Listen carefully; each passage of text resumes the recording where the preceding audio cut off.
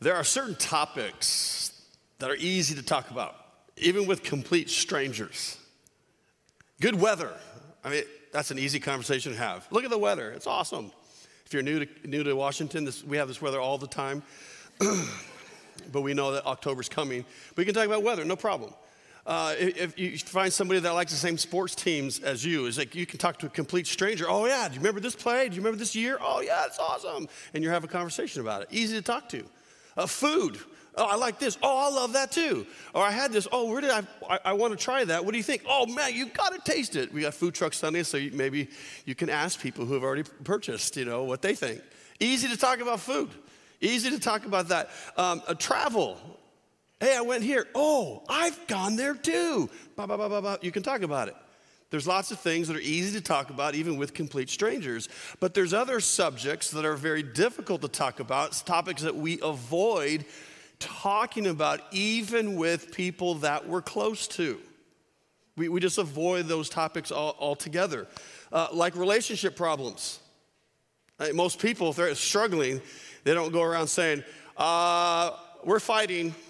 Just want to let you know, me and her, we're fighting. Financial problems. Hey, how's it going today? Couldn't make rent. That's what kind of conversation starters, right? I just, it's a great day to talk about. I just filed for bankruptcy. It's awesome. We don't do that. Politics. Actually, some of you should stop doing that. All right? But a lot of people struggle with talking about that. The area of sex.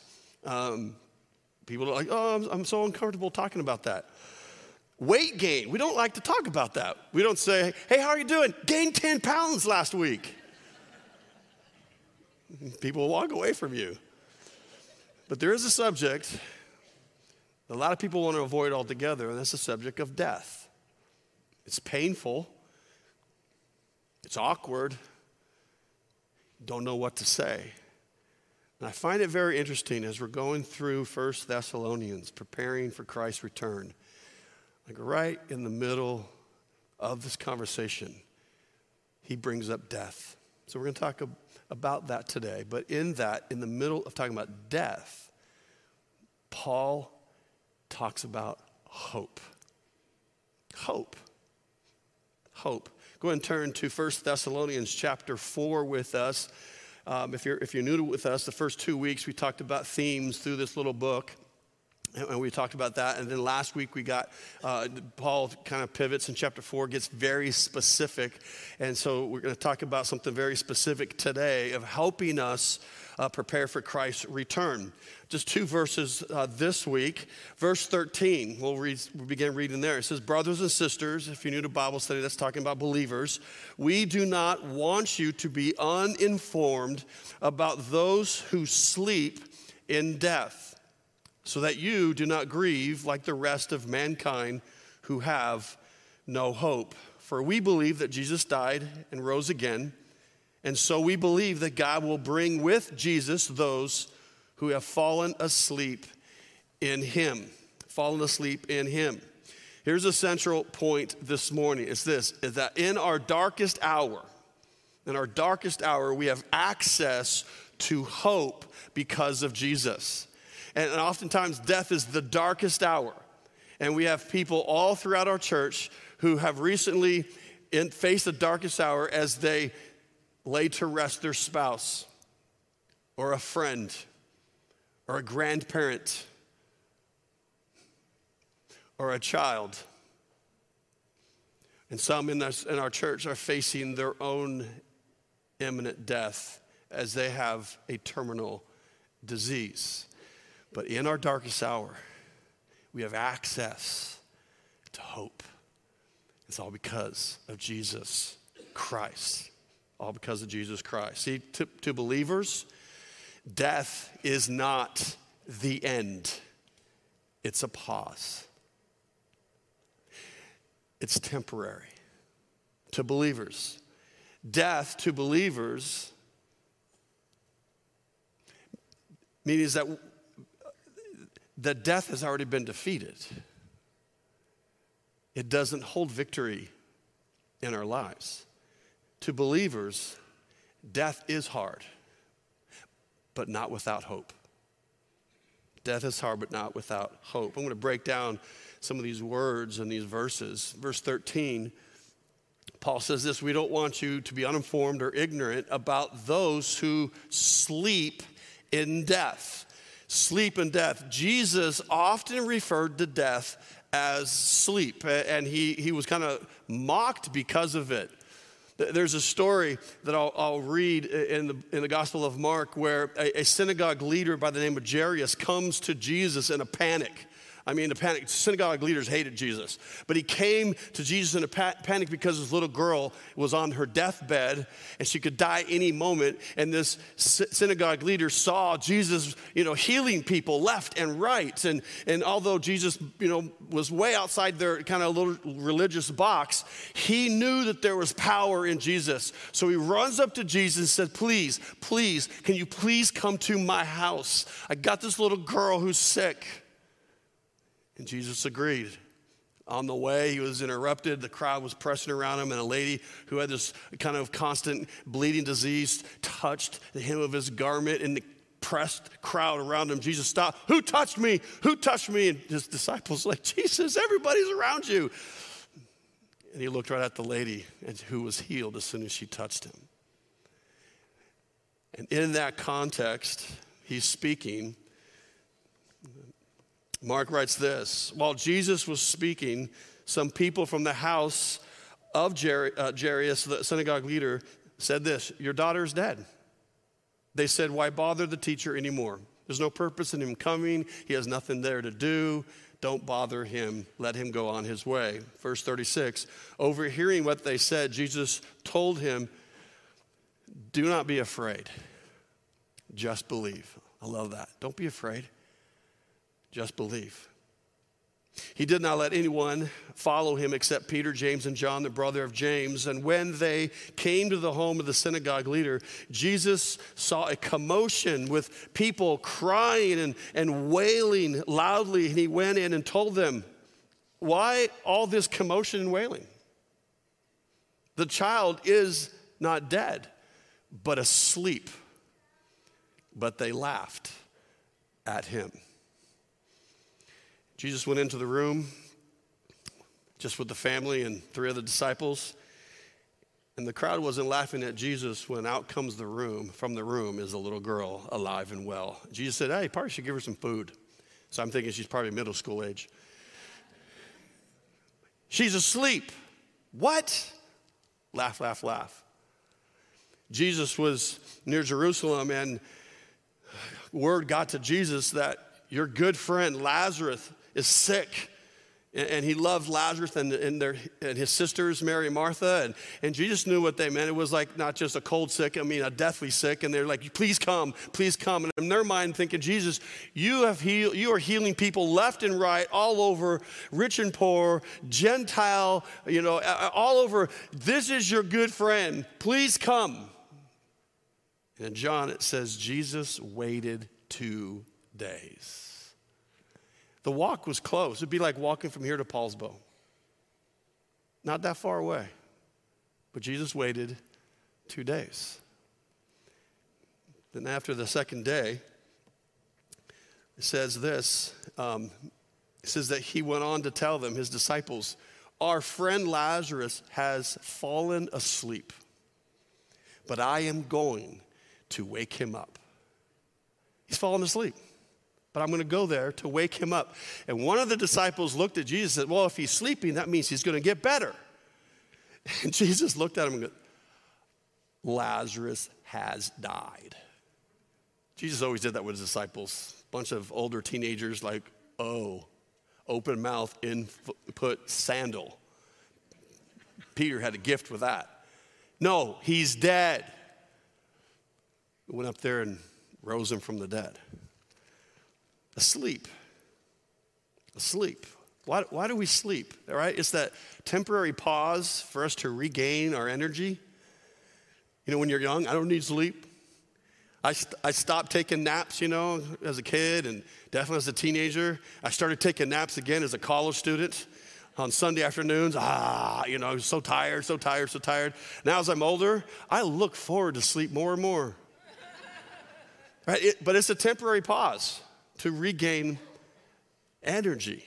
And Jesus, thinking about in our darkest hour, when we're facing death or the impending death of someone that we love, or we've just buried someone that we've loved, and we're just, our heart is broken in those dark days, we have access to hope, and it's through Jesus Christ.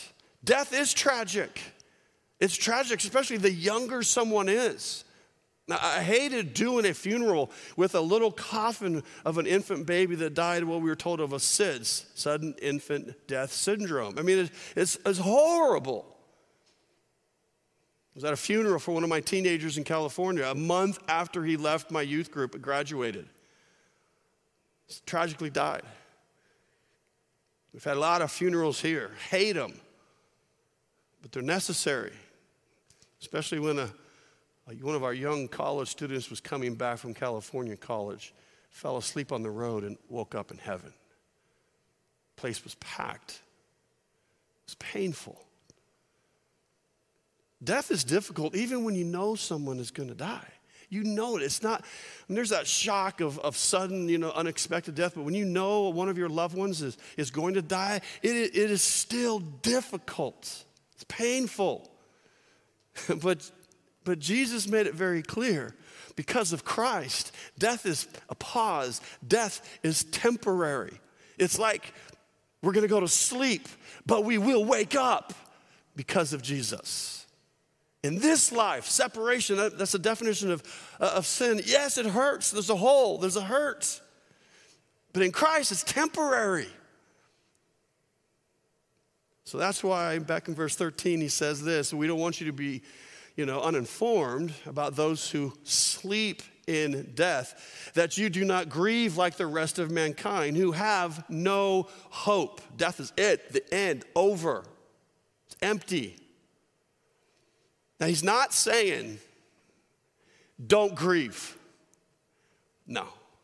He said, I don't want you to grieve like those who have no hope.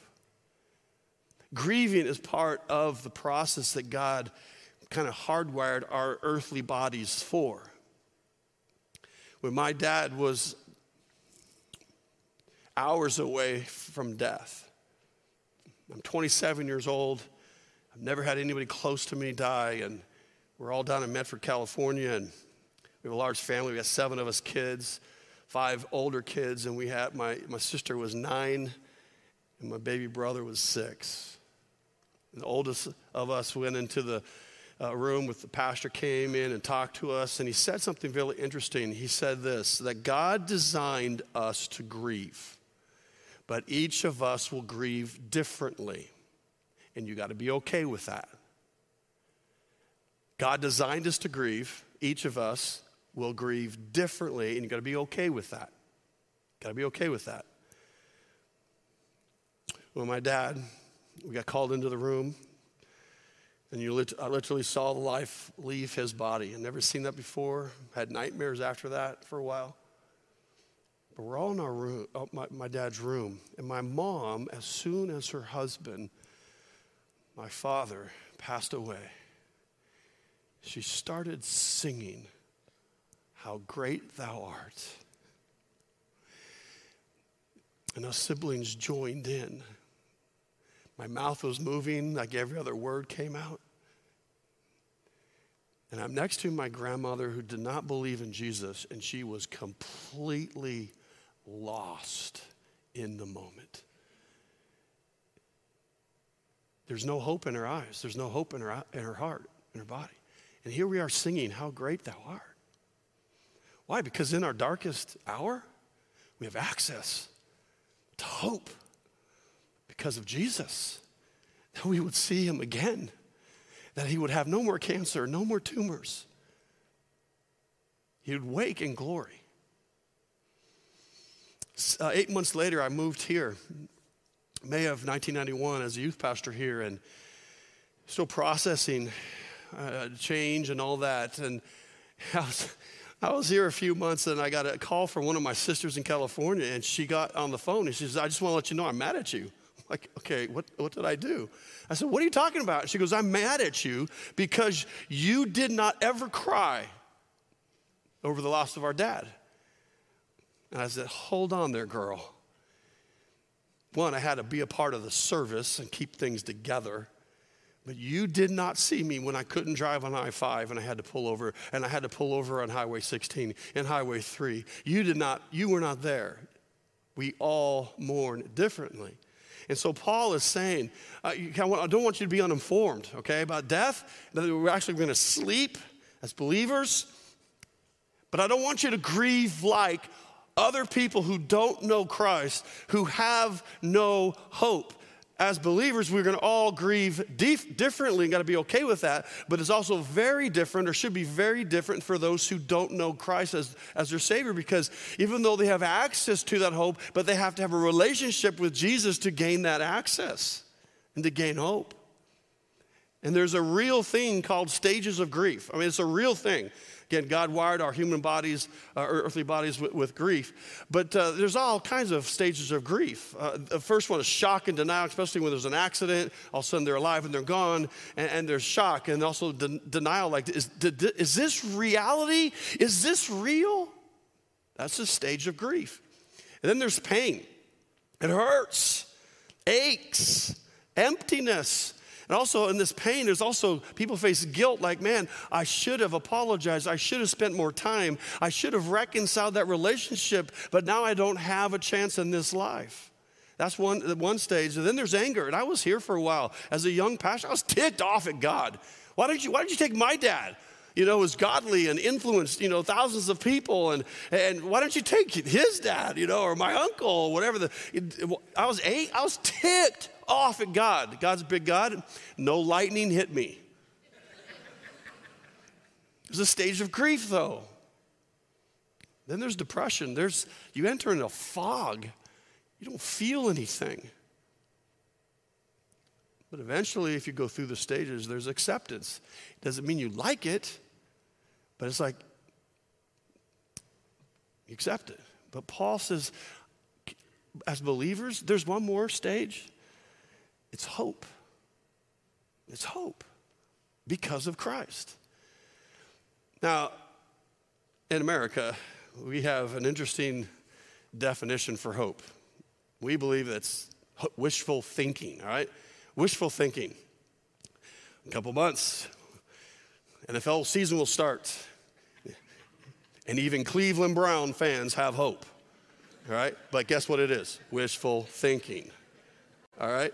Oh, yeah, so, we hope, everything works together and everybody stays healthy. Maybe we'll win. And we have a wishful thinking definition of hope in America, in the English language. But the New Testament was written in the Greek language. And the definition in the Bible for hope is confident expectation, not wishful thinking. Confident expectation. This is what hope means in the Greek in the Bible when Jesus talks about hope. It would be like Jeff Bezos, right? The founder, owner of Amazon, finalizing a huge merger. And he says this, I hope the $300 million package gets through and gets cleared. I hope that check cashes. I hope it does. That is not wishful thinking for Jeff. That is confident expectation, because in his bank account is over $200 billion. So don't get in your mind that the hope for heaven, the hope beyond the grave, is wishful thinking. If I cross my fingers, including my legs, I hope I get there. No, it is confident expectations if you place your faith in Christ. So in this passage, talking to believers who were devastated, thinking we've missed the return of Christ, and we have had loved ones who have died, and he said, no, by the way, they're just asleep. I don't want you to be, uninformed or ignorant about it. They're just asleep. But I don't want you to grieve like the rest of the world who have no hope. Verse 14 gives us the reason for, first word, meaning because, or the reason for our hope is this: for we believe that Jesus died and rose again.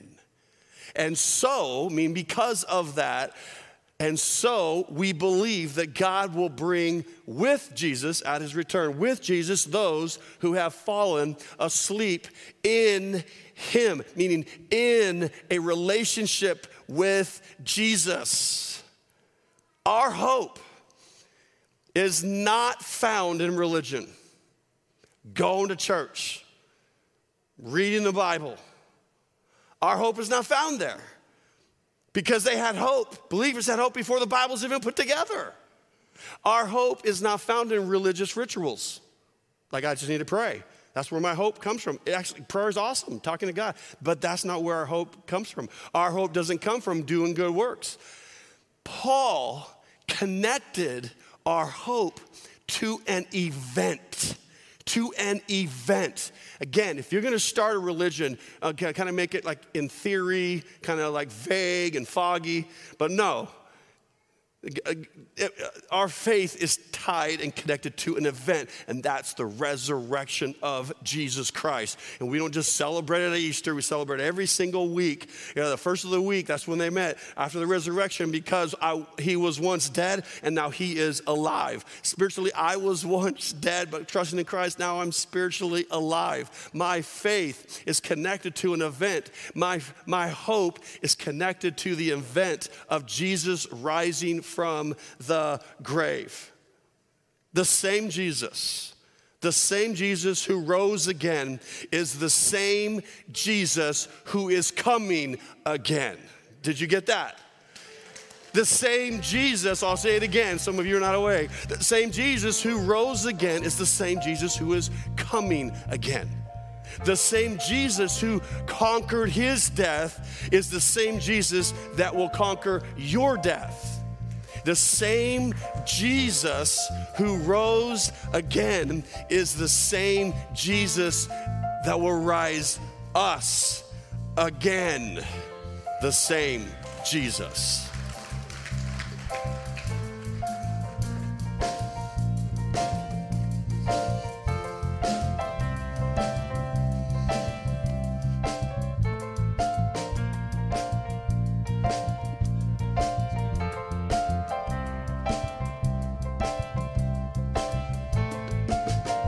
This Jesus that carried our shame, this Jesus who rose from the grave, the same Jesus we worship today, we worship today. He came to us with grace and in truth, still with us and still on the move, the same Jesus. He is making us new, He is making us new. I know that my Redeemer lives. Yes, I know that my Redeemer lives. He's still keeping all His promises. The same Jesus, the same Jesus. Whoa.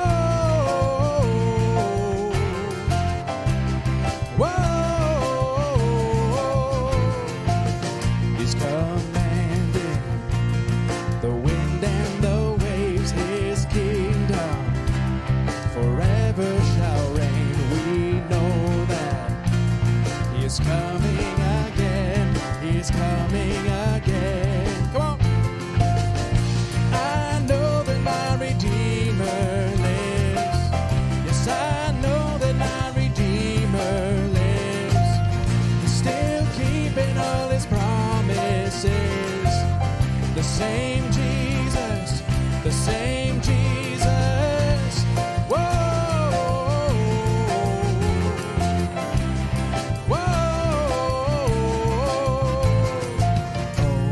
The first and the last, the beginning and end. At the sound of His cry, all the world came alive, and He formed us from dust, put His breath in our lungs. We were made for His love, but we ran from the light, but He wouldn't give up on His daughters and sons. So He took up the cross, and He laid down His life, and He did what He said. When He rose from the dead,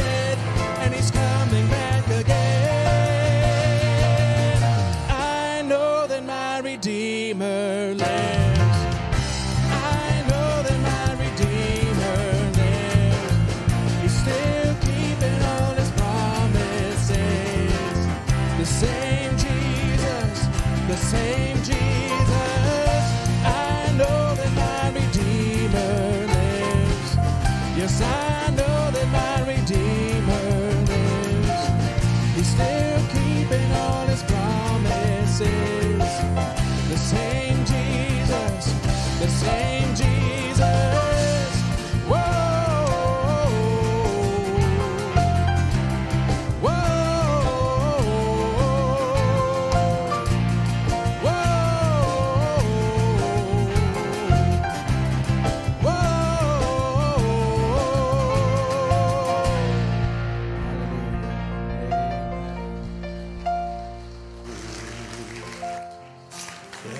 Awesome. You may be seated. So in your darkest hour, are you accessing the hope that we have because of Christ? If you're a believer, are you accessing it? Or is it just in your head? It's just like a truth you say you believe, but you're freaking out. You're panicking. I'm not saying that you should not grieve. That's not what Paul's saying. He said, but I don't want you to grieve like the rest of the world who has no hope. We have people going through dark days in our church. It breaks my heart. And I think about doing funeral services, and man, I'd rather do anything else. But the reason why I can do those, the reason why I've been through those, the reason why I'm thinking about people that I love that are struggling, there's cancer all through their body. When they die, it's going to be a temporary pause. They're going to go to sleep. Jesus will wake them up. Same Jesus is keeping all of his promises. You know what one of his last promises he gave disciples? I'm going away to prepare a place for you. But when I come back, I'm going to take you with me. So in your darkest hour, think about a husband who's going to be losing his wife with terminal cancer and their teenage daughters. There's hope beyond the grave, beyond the pain, because of Christ. Have you trusted in Christ? I did not say, do you go to church? I love that you're here. I love that you're watching online. But that's not where our hope comes from. Have you trusted in Christ? Are you in a relationship with Christ? If not, why not today?